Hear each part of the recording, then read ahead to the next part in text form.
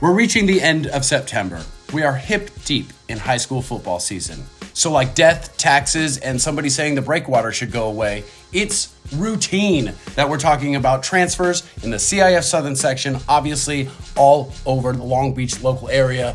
And we still don't have an answer, but that doesn't mean we're not going to talk about it. I'm JJ, he's Mike, he's Tyler. We are the 562.org. This is our weekly podcast. We want you to get involved. Please find us on Twitter, on Facebook, on Instagram, and let us know how you feel about the transfers. Because, Mike, it's kind of getting out of control in a new way this time.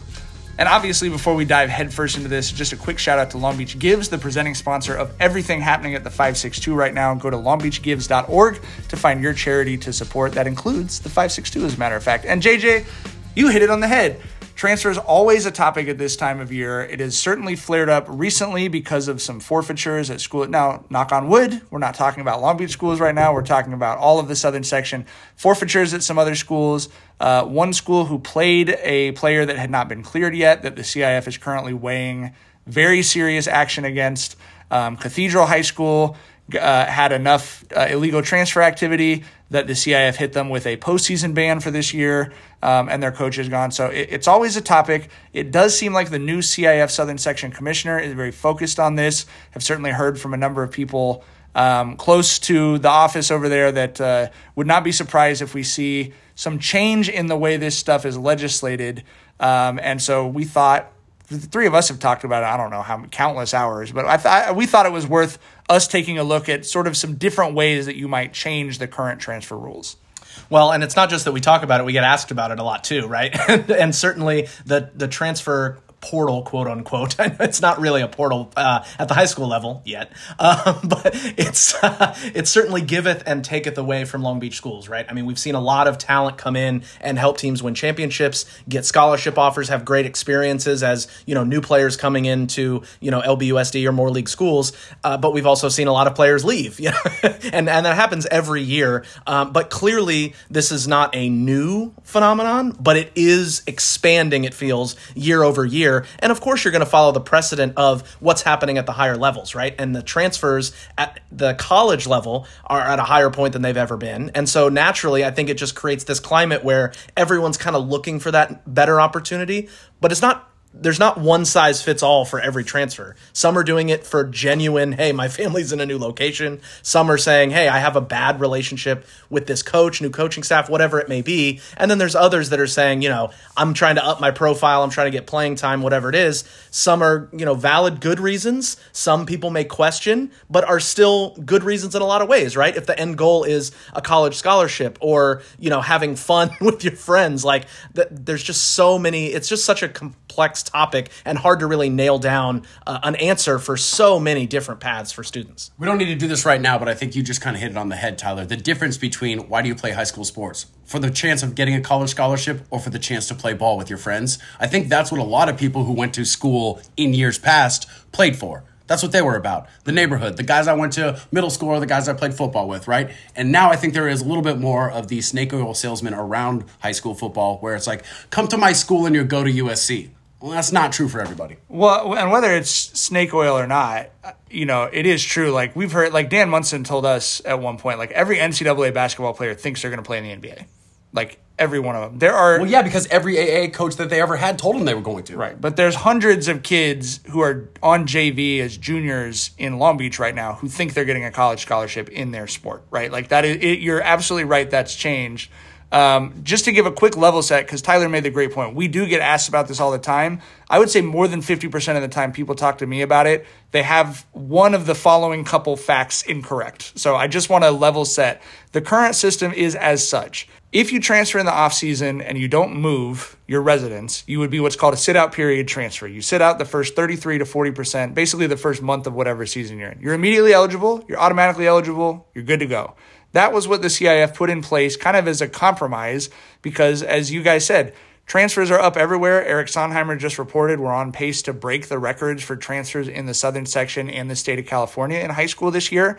So the SOP was the CIF's compromise. You can move and you can, you just have to sit out this period of time. The addendums to that are if you move, you have what is called a valid change of residence, then you are immediately eligible. Well, as Rob Wygod, the former Southern Section commissioner, pointed out to us, once they put the SOP rule in place, all of a sudden, everyone was moving.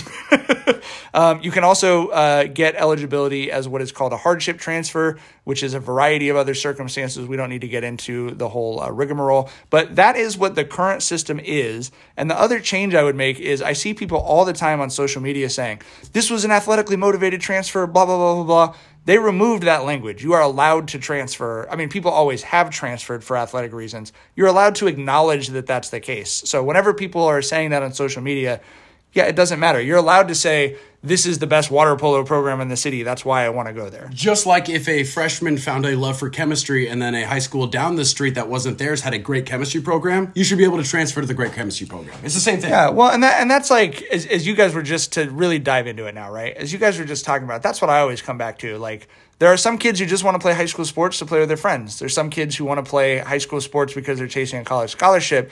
There's an enormous amount of people being judgmental around that. And my response to that is people are allowed to take band class for whatever reason they want to take a band class. If you want to just have fun in 7th period, that's cool. If you want to go be a professional musician, that's also cool. I think you're allowed to. You shouldn't be judged for chasing a college scholarship. You shouldn't be judged for not wanting to chase a college scholarship, which some kids are as well, by the way.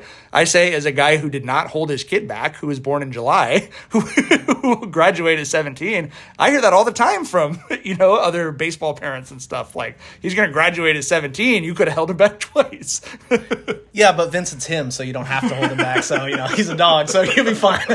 But, and you make that point of like, we're really only having this conversation about athletics, right? Because it doesn't matter if you want to sing in a different choir or be in a different play production program. It's only when it comes to athletics that we're making these rules. And so a lot of people listening might say, well, why don't athletes just do the sit out period? Like, why do the song and dance of avoiding that? Well, film's pretty important if you do have that goal of going to the next level, right? And you look at an example at Long Beach Poly. There's an athlete that currently has a scholarship offer that he didn't have before that transferred into Poly from a much smaller program. He would not have his future lined up at this current moment if he hadn't moved and had done the sit-out period, right? So that's a direct opportunity where there's value in having those games, especially, and I know it's kind of an outlier example, but that program that has the vast majority of its strength of schedule during the non-league, it's hard to get quality film unless you're playing some of those top teams in the nation. Obviously, the Moore League has gotten chastised for not being tough enough and all that, and certainly there are teams on the rise. But generally speaking, you need those games in the non-league, and so that's the emphasis for that. And the other point I'd like to throw out there, it's like there are current restrictions on transfers, but clearly, as you mentioned, Mike, a lot of people are doing it. A record number of people are doing it. People are going to kind of do this anyway, regardless of what the rules are. So I think taking the burden off the CIF and giving people the freedom to do what they're already doing would remove headaches and also punish kids that weren't transferring. Think of all the kids that were at Cathedral that didn't transfer in, and now they can't play in the playoffs because of what other people did, like to play at their school. And I'm not pointing fingers at anyone. I'm just saying they are now being punished, and that doesn't sit right with me. It's obviously very complex, but I'm much more of a let people have the freedom, because I don't think there's anybody sitting at home saying, I would have transferred, but those pesky CIF rules are in the way, so I guess I'll just stay where I am. How often is that really happening? I have a little bit of a different take on it, but I do ultimately agree with that wisdom, which is what is different about high school sports than is different about band or dance? Like, why can't you try 3 different high schools until you find the dance teacher that is like unlocking your kids' potential and making them want to go to school, right? Like, people do that academically. Absolutely, people do that. I see people do that in Long Beach. So what is so different about sports that we have this? The CIF was founded by, Harry J. Moore was one of the founders of it, which is who the Moore League is named after. It was founded basically to certify how old people were. It was founded as a reason for the championship track meets to have the authority to say to people, we want to see your birth certificate, man. It looks like you're 20 years old. You cannot come and compete. So that was a safety thing in the early 1900s. I think that the CIF still has, obviously, an incredibly valuable role. They do a great job with their playoffs and championships. I love the competitive equity format, but in any event, you need an organizing body to figure out championship formats for your 500 plus schools. Okay.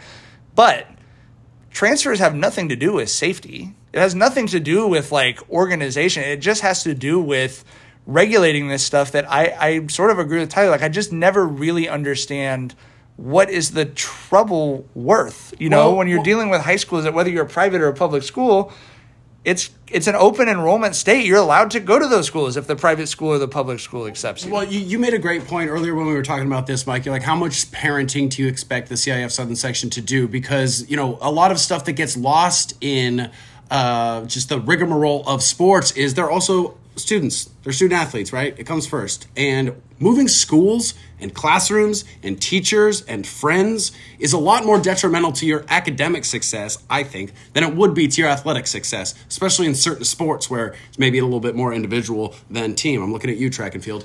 And I think that there is a way you can look at this where instead of doing the student athlete and the academic thing, that it's all mixed in together, right? So that you almost have to get signed off on for the academic part as opposed to just the athletic part. Because you're right, the CIF shouldn't be parenting, but guess what? Some parents need help. Yeah, and and we have to decide as a community that upholds high school sports, like, what do we value? Like, it's also not a safety thing that kids have to have a 2.0 GPA to compete. But I think most of us would agree that that's good to have a baseline GPA. However, during the pandemic, they waived that requirement, and I thought that it was correct. Now, if you look at 2023 versus 2020, is it still harder to do well in school if you are impoverished, if you don't have high-speed internet at home, if you don't have a ride to school? Yes. But now it's, right? Like, so you could look at all those things. I wouldn't propose big changes like lowering the GPA required to play and stuff, but I do think there's like equity-minded people out there who've made those proposals. I would say in response, so Tyler's proposal effectively is open it up. Like, well, at least open it up for the kids who had their high school careers affected by COVID-19. At least right now, right? If you're going to tell a kid that they lost an entire year of being in school, a year plus, and then you're going to tell them that they can't go to a place they're going to have more opportunity to do the thing that got taken away by a global pandemic, that seems like a massive overreach. So for me, I would maybe not fully open it up, but I do think that the top priority to me is removing the address component. I think that it is just everything about it is bad. But you mean the address component as in you have to have an address near the school in order to attend there? No. The moving allows you immediate eligibility, right? Like and that's where all of these schools are getting into trouble is kids using an address, whatever to get eligible. The way I think of it is this. First of all, everything has changed around, living in Southern California, around the cost of living, around the percentage of people who rent versus own. Like, the world is very different than it was even 5 years ago pre-COVID.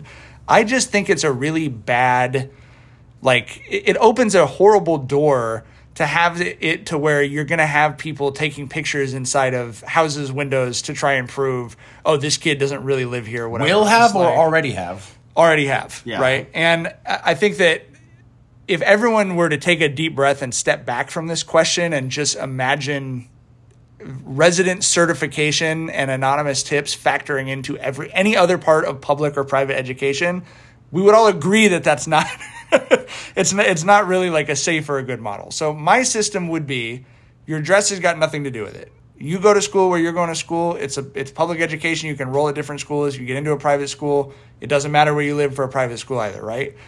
I would say your first transfer you get is free. Congratulations, you're at your new school, you're eligible, something didn't work out, that's totally fine, it's education, you're at another school. Your second transfer, whether you have moved houses 5 times in this time or not, your second transfer is a sit-out period no matter what. Whether you have a hardship transfer, whether you have a whatever else, if you're on your third high school, you're now required to tap the brakes, give up something in return for that, freedom, and sit for a month. And then after that, so you would now be on your third transfer, your fourth high school, it would be a year sit-out period, again, regardless of the reason. Now, that would be legally challenged. The CIF has had a pretty good track record on cases where they have gone through the legal process. I know it's very expensive for them to do that, but that would be my suggestion as a way to tap the brakes on the program, remove the like when Sondheimer tweets about the transfers and stuff, I don't care when kids transfer. It just does not bother me in the slightest. We've known kids, and I'll use as an example as Sam DiCarlo. It went from his hometown to Servite. He did not like playing baseball at Servite, and he transferred to Milliken. He had the best time of his life. He was playing with the kids that he grew up playing with. He got a college scholarship to the University of Washington. No part of me is bothered by that whatsoever. You know what I mean? Other than that, I wish we'd compete a little harder as a school district or as the culture of our city to keep those kids in the city in the first place. But it doesn't bother me for a kid to transfer schools. What does bother me is the potential to, like Tyler said, punish a whole program or school or city by removing playoff eligibility, by forfeiting games. That's the ugly part of high school sports that none of us enjoy. We don't enjoy reporting on it. We've seen it happen, unfortunately, at every school that we cover. It is a emotionally traumatizing, painful experience. And so that's what my system would just make it about the number of schools. Remove all the other stuff, and thus hopefully have something that's a little bit less legally assailable and that has less loopholes for people to try and take advantage of and thus get caught for trying to take advantage of. And I think that's a good idea, Mike, and I would definitely support that. I just think having it a little bit more blanket of saying, we're just not really going to get involved and we're going to give you the freedom to go and play wherever you want. Because I also hate the idea of kids getting scapegoated as like, you're the reason we had to forfeit these games or whatever. And that just sucks because the kids aren't making those decisions. They may like a particular school or think, oh, I'd like to play there, but they're not the one uprooting the family or saying like, oh no, you're definitely getting taken to school at this location, right? The parents are involved in that decision. I think when we look at this transfer situation, I think everybody would agree, right? The best case scenario is everybody picks the right school to go to and stay there their whole 4 years, right? And the coach doesn't change, and you're right. Which they don't have to do a sit-out period if they change jobs and get more money, right? But I think that's the best case scenario. You've got synergy, you get to know your teachers and the campus, you build school pride, yada, yada. I mean, all of that, right? But it's not realistic. And so if you said for next season, there's no limits on a transfer. If you want to change schools, you let us know you change schools. It's automatically approved. There's not going to be any lawsuits to deal with because I know you were saying it would certainly mitigate the number of challenges, but ultimately we know we're going to get there, right? Whereas if you just have the doors open and say you can go wherever you want, and then it puts the onus on parents and on coaches as well. So the parents say, is this good for my son or daughter to keep moving them from school to school to school, right? That is hurting their education. It's got to be hurting their social life and all that kind of stuff. So they got to be responsible for their kids' happiness and success.